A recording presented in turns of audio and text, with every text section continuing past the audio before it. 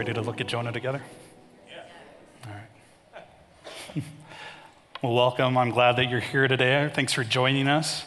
My name is Matt. If we haven't met yet, my name is Matt. Hi. I'm part of the team here at Faithy. Hi. If you're joining us online, a big welcome to you too. We're glad that you're able to join us in this way using that medium.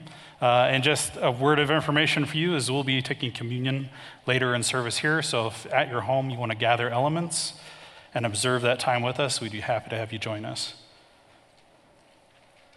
So last week, Paul talked about a great wind that blew in a great storm on the Mediterranean Sea. And a group of sailors are caught in the middle of this storm. And Jonah is asleep in the bottom of the boat, and he's brought up when the calamity strikes. And he looked at what our response should be in the midst of the storm. So if you missed that last week, it was a great message. It was a great addition to the series of Jonah. So I'd encourage you to go online to our website and watch or listen to that this next week. So today I get to continue our series in the book of Jonah. And we'll be looking at Jonah chapter 1, verse 17 through chapter 2, verse 10. So please take a moment and turn there in your Bible. Or in the seat back in front of you, there is our scripture journals for this series. And then also, if there's not one in the seat in front of you, if you raise your hand, a kind person from the back will be happy to drop one off to you. So if you don't have one, there's not one by you, raise your hand, they'll hand you one. And the intent of these journals is for you to take notes in them, to use them during the week, to look ahead to next week before we even reach there, and study the Bible on your own. That's the goal of these, is to get each of us to study the way that is historically accurate, contextually accurate, and then be able to apply it in our lives in the way that it was intended to be applied. So I'd encourage you to use those. And we've been studying the Bible using the study method called the OIA, which, by way of review, is observation, interpretation, application. Would you say those three words with me? Observation, interpretation, application. So we're chiefly concerned with observation, what does the text say? Interpretation, what does it mean? And application, how are we to apply it to our lives? So that's the OIA study method. And why do we keep talking about it? Why do we keep covering what this is? Well, A, we have new people with us each week, so it's great information for anyone who's new with us. We want everybody on the same page. And B, I've said it before, and I'll probably say it many times, I don't often need new information. I need to be reminded about what I already know. So often I don't need new information. I need to be reminded about the reality that already exists. It's always good to be reminded of the fundamentals.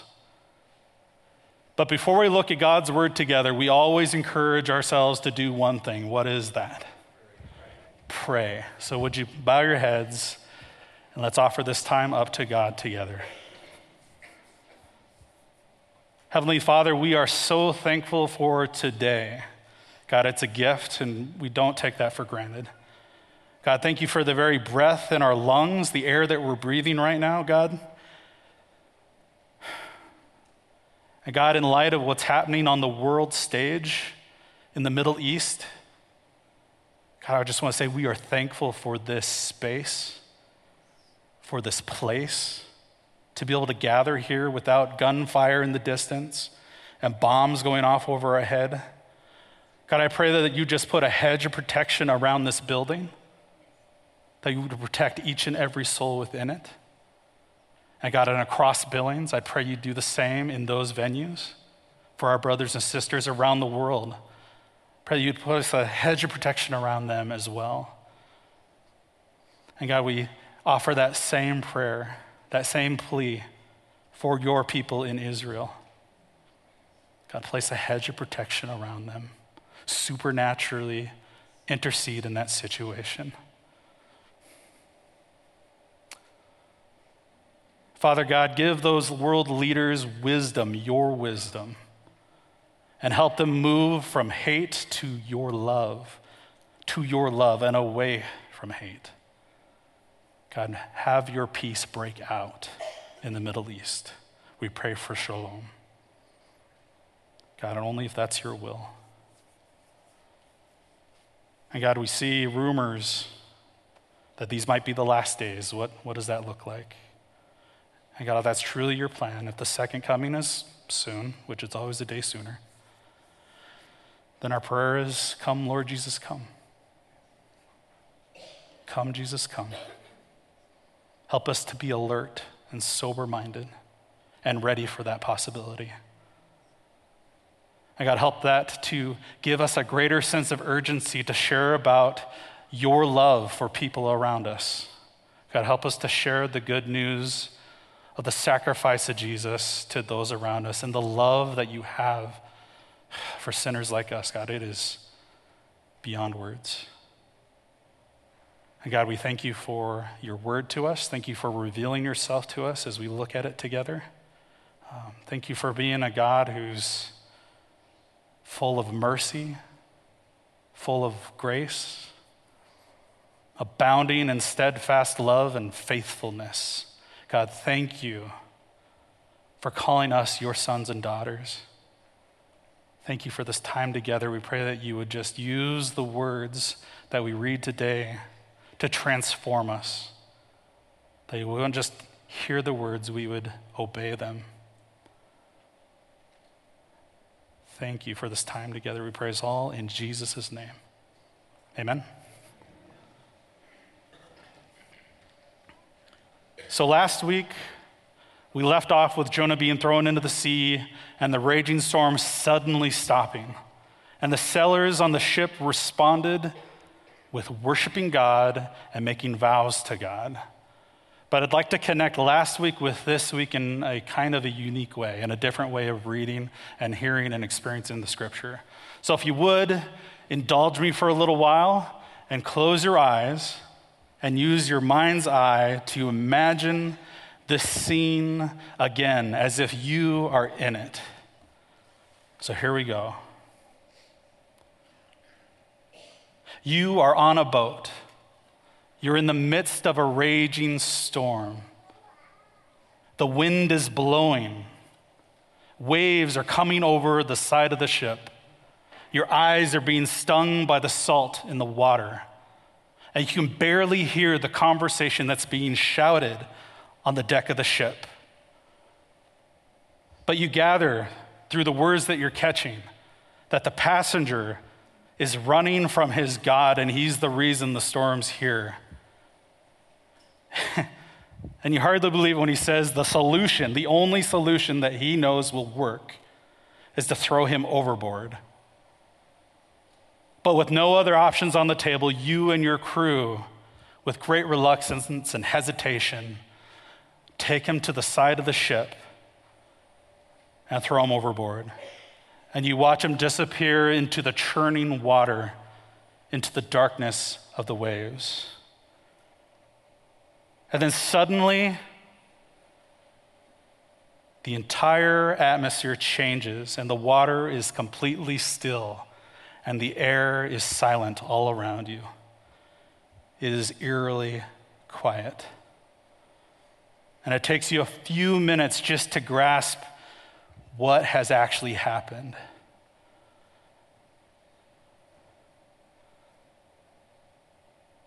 The God of this prophet Jonah has delivered you from certain death. And it causes you to drop to your knees and worship God. And you marvel at the selfless sacrifice of Jonah, his prophet, and the might of the God he serves. The end. Right? Wouldn't this make a great ending to this book? It's actually a more satisfying ending than what we'll see later at the end of the book, which is very abrupt if you've been reading ahead. You know, it's a little shorter. Yeah, there's a few loose ends, but we can manage that. But what we don't see is the story is continuing just below the glassy surface of the sea. The same grace and mercy that God has extended to the sailors is now being extended to his prophet. And that's where we pick back up the story. Here's one of the sequels to this continuing saga here in 1:17. Let's read this together. All right, follow along. Now the Lord provided a huge fish to swallow Jonah. And Jonah was in the belly of the fish 3 days and 3 nights. From inside the fish, Jonah prayed to the Lord his God. He said, "In my distress I called to the Lord, and he answered me. From deep in the realm of the dead I called for help, and you listened to my cry. You hurled me into the depths, into the very heart of the seas, and the currents swirled about me. All your waves and breakers swept over me. I said, I have been banished from your sight, yet I will look again to your holy temple. The engulfing waters threatened me. The deep surrounded me. Seaweed was wrapped around my head. To the roots of the mountains I sank down. The earth beneath barred me in forever. But you, Lord my God, brought my life up from the pit. When my life was ebbing away, I remembered you, Lord, and my prayer rose to you, to your holy temple. Those who cling to worthless idols turn away from God's love for them. But I, with shouts of grateful praise, will sacrifice to you. What I have vowed, I will make good. I will say, salvation comes from the Lord. And the Lord commanded the fish, and it vomited Jonah onto dry land. Plot twist. So here are some observations I made while I was looking at this scripture this past week. They're listed in your bulletin too. Some of the observations are the key elements at play in this, the key characters. The Lord, you have Jonah the prophet, and you have a huge fish. 3 days and 3 nights also stuck out to me. I see a prayer, Jonah's prayer. He prayed, there's a prayer. I see a lot of sea illustrations. What's that all about? I see this downward spiral pattern. He's going down, down, down throughout the passage. And there's a contrast where in the middle there, in the middle of the prayer, it says, but you, Lord my God. And then a little bit further it says, but I. So you have but you, but God, and but I, but Jonah. You have those two contrasts. Then salvation comes from the Lord. That also stuck out to me. So maybe you had some of those observations. Maybe you'd like to write them down now. And we're always open to you sending in your observations because we'd love to see what you're coming up with too. You can email those to us at info@faithy.org. That'd be great. So I noticed that today's passage also lines up with last week's passage in some interesting ways. It parallels it. So here's a list of the 2 chapters and some of the elements that are common to both of them. So in 1:4, you see crisis on the sea, and in chapter 2, you see crisis in the sea. And in 1:14, you see a prayer to the Lord, and you see another prayer to the Lord in 2:2 and 7. And then in 15, in chapter 1, you see deliverance from the storm, and here in chapter 2, you see Jonah's deliverance from drowning. And then in both cases, this deliverance results in sacrifice and vows being offered to God. Interesting. So with all those observations in mind, let's take again another look at this passage. In verse 17, it says, now the Lord provided a huge fish to swallow Jonah. Don't miss the word provided. The Lord provided the fish. And the word provided here, interestingly enough, is translated into a different English word for almost every translation of the Bible. And here's a list with some of the translations, the most common ones, from the most literal at the top, moving down to the most thought for thought at the bottom. So the NASB, the most thought for thought, says, or word for word, they use designated. ESV uses appointed. Net uses sent, and this is more thought for thought. NIV uses provided. NLT is arranged. The Message is assigned. And see, when you see a different word in the English being used for the same Hebrew word across translations, it's a key to you to understand that this word is actually hard for the translators to translate. It actually means all of these things. And so with all of these together, it gives you a broader picture of what it means when the NIV says, the Lord provided the fish. And I don't know about you, but when I was a kid and I was in Sunday school and I heard this story of Jonah in the well, usually accompanied by a nice flannel graph. Man, when I heard this story and I heard that Jonah was tossed over the side of the boat, bad deal, and then he goes inside a well, that's a worse deal in my mind. So it seemed like a bad day going from bad to worse. But actually, what's actually happening here is the well is God's salvation for Jonah. It is a custom, tailor-made fish made specially for this occasion. And it's there to deliver Jonah in the midst of his drowning, to help him avoid certain death.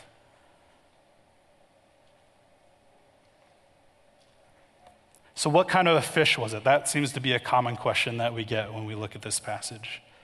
Is there a species big enough to swallow a man? I've read a couple of interesting articles about people who've encountered whales recently in the last couple of years, and they were swallowed by them. But really what it was is they were inhaled into the mouth and then exhaled pretty quickly. So the longest was 30 seconds, and he was using scuba gear.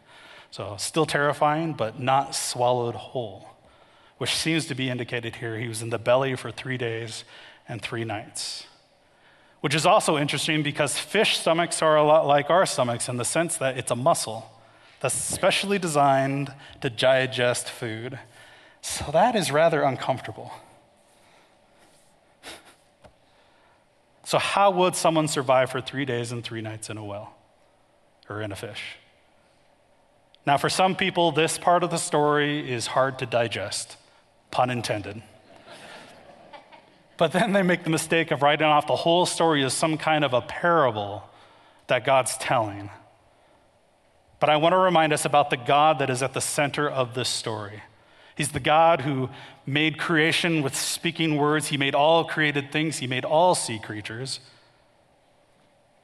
And while on earth, Jesus had the power from God to give sight to the blind, to heal all kinds of sickness, to drive out demons, and even rise from the dead after being in the belly of the earth for 3 days.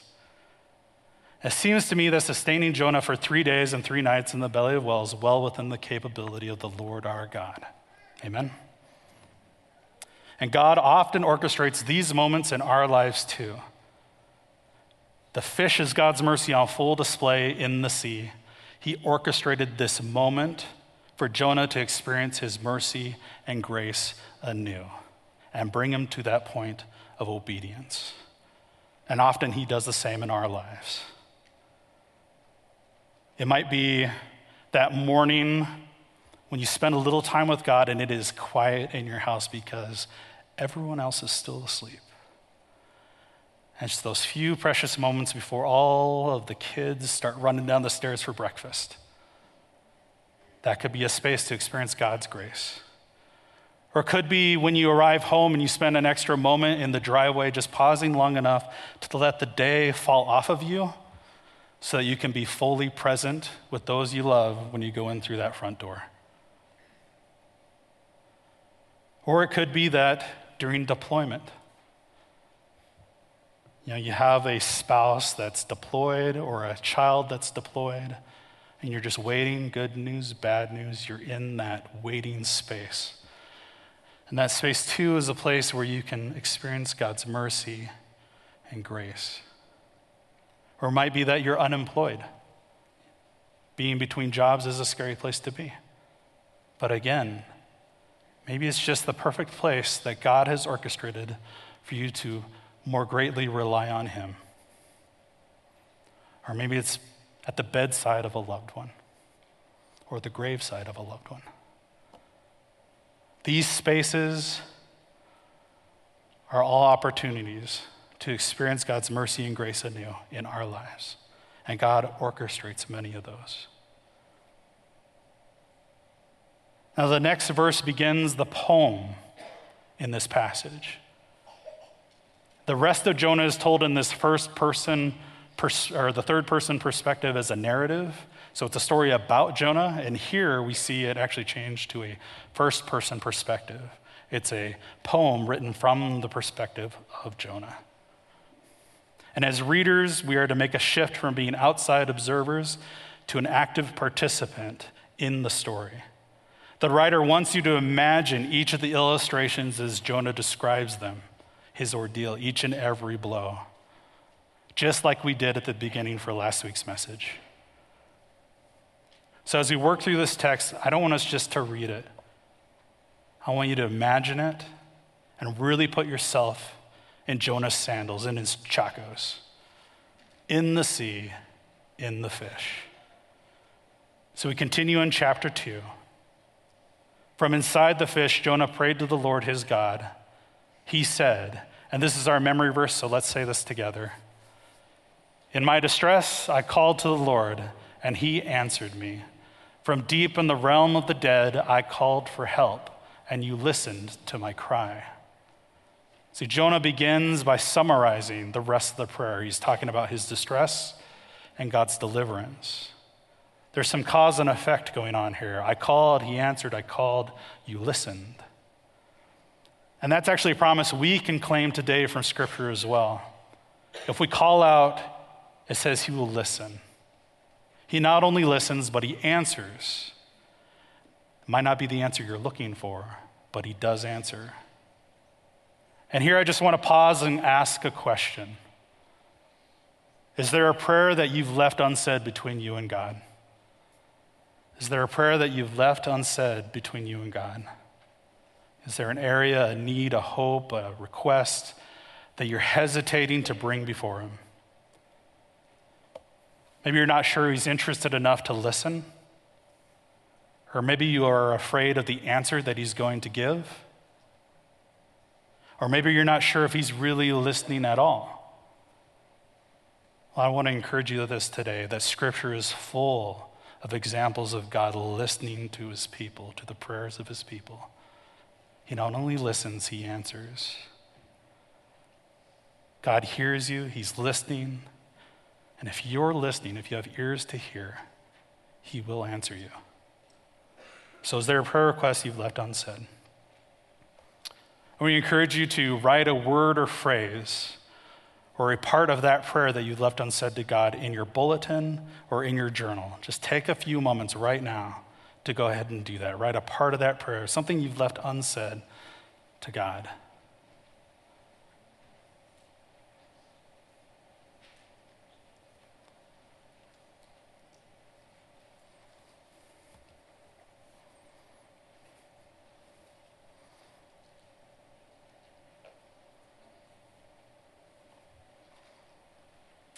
Because in this passage, we see that God heard Jonah's prayer. And this is a man who was running both literally and figuratively from God when God heard his prayer.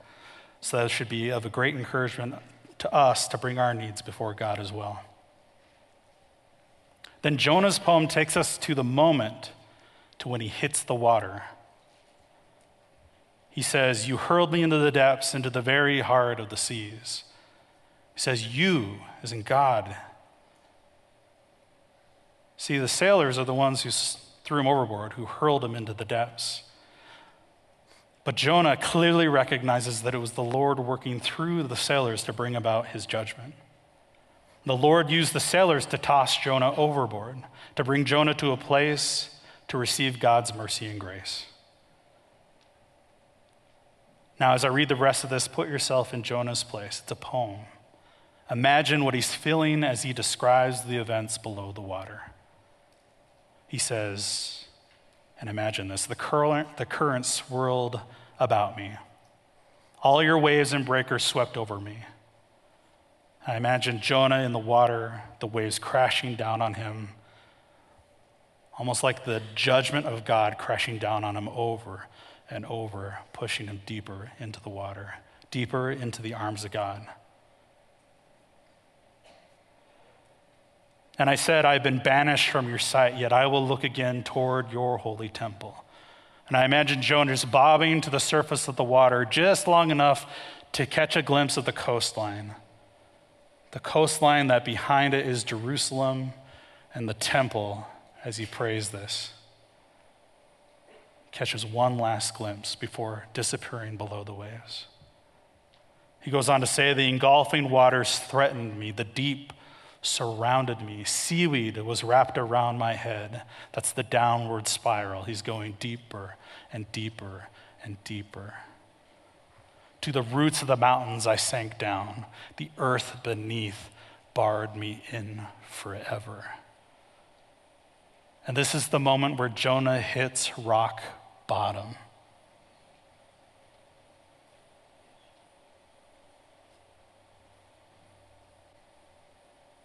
He is in a complete desperate state, completely reliant on God for deliverance and salvation.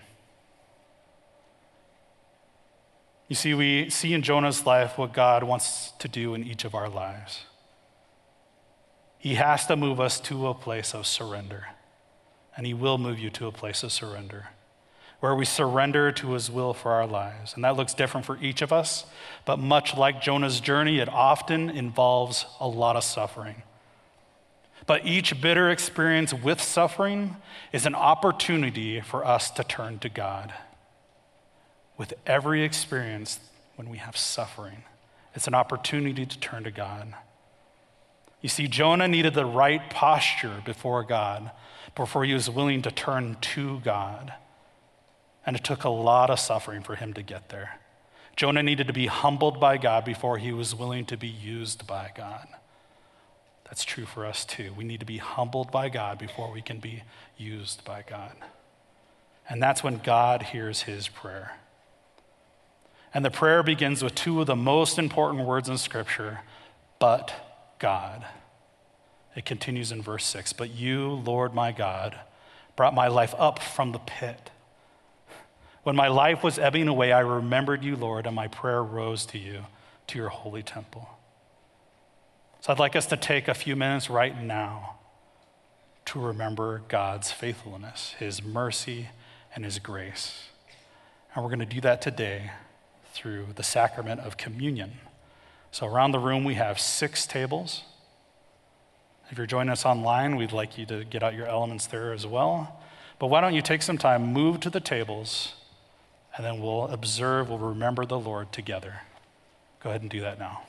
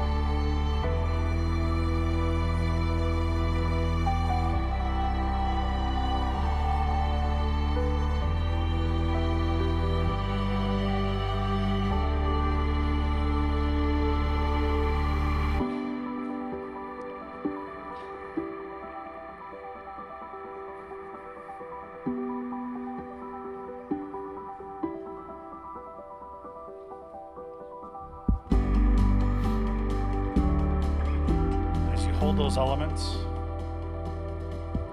Take a few moments to remember God's faithfulness in your life. Those spaces that he orchestrated for you to experience his mercy and his grace. His mercy, those moments where we didn't get what we deserved. Those moments of grace when we received his undeserved favor instead. Thank him for that. Take a few moments to remember those moments.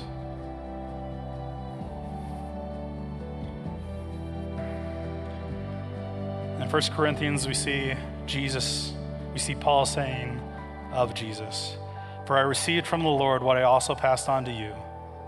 The Lord Jesus, on the night he was betrayed, took bread, and we had given thanks, he broke it." Let's break it together. And he said, "This is my body, which is for you. Do this in remembrance of me."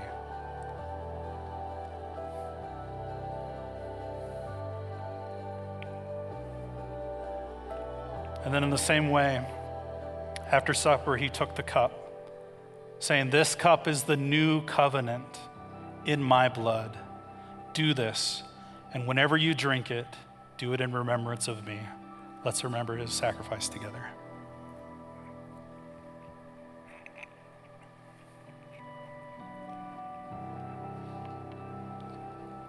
So Jonah remembers God, and God hears his prayer. And the prayer continues in verse 8. And he talks with God about the issue of Nineveh.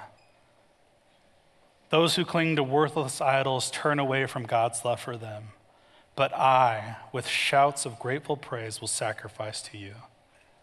What I have vowed, I will make good. I will say, salvation comes from the Lord.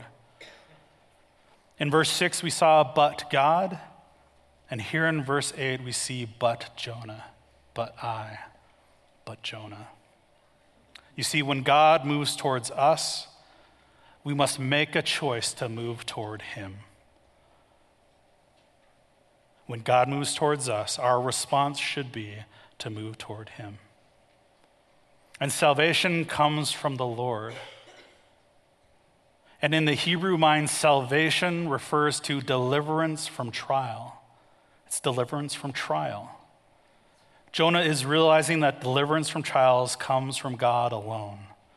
He is both praising God for his own salvation and deliverance, and he's committing to being open to proclaiming the possibility of deliverance and salvation to the Ninevites, to the enemies of Israel.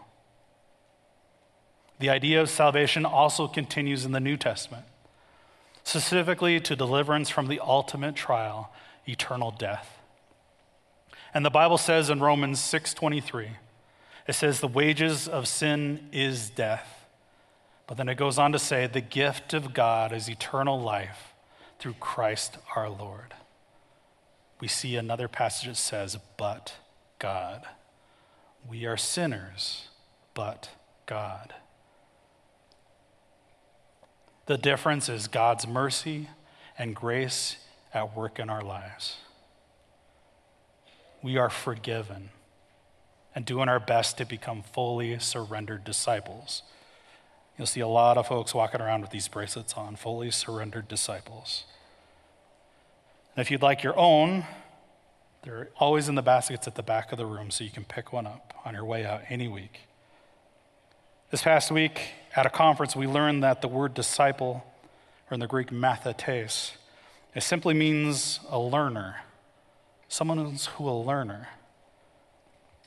So we want to become fully surrendered learners of the ways of Jesus. And fully surrendered means that we're actually obeying the commands. We're not just agreeing with the Bible, we're obeying the Bible. As he moves towards us, we are moving towards him, but God. And just like God provided the well to deliver Jonah, showing Jonah his mercy and grace, God became the provision for our deliverance. He became the provision to show us his mercy and grace. See, he stepped down into human history and became a man.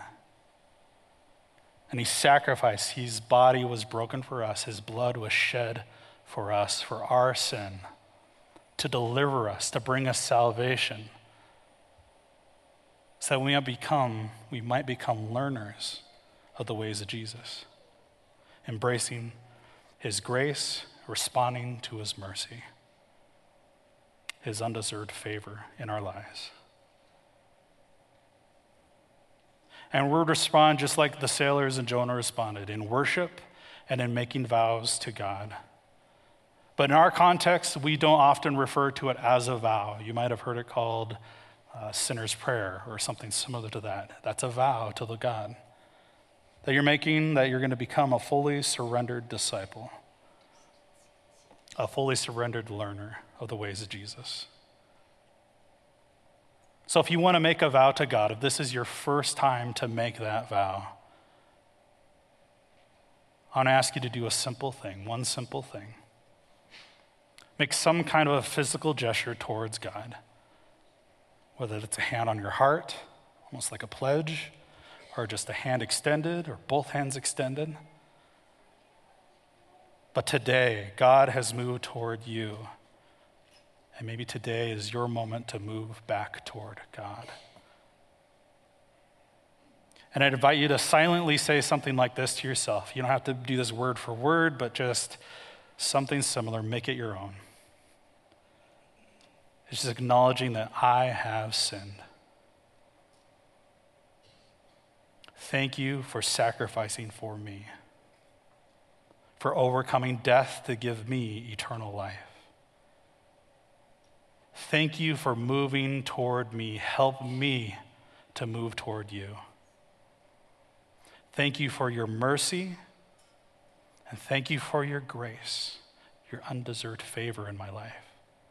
Thank you for your deliverance, for your salvation. And if you made a first-time decision, a first-time vow to God, we would absolutely love to hear about it. Because the Christian life is not meant to be done alone. It's meant to be done in the body. And we would love to stand with you. So tell somebody next to you about it, or come forward and tell one of the pastors at the front. We would love to talk with you and celebrate with you and worship God with you for the mighty way that he has saved your life. And if you're still on the fence, I want you to know that's okay too. But I want to encourage you that God is moving toward you still. I ask you to consider, maybe make a step in his direction, move towards him. And then in this passage, it ends with, so we've seen God move, we've seen Jonah move, and now the fish moves. So in the final verse for today, we read in verse 10, and the Lord commanded the fish, and it vomited Jonah onto dry land.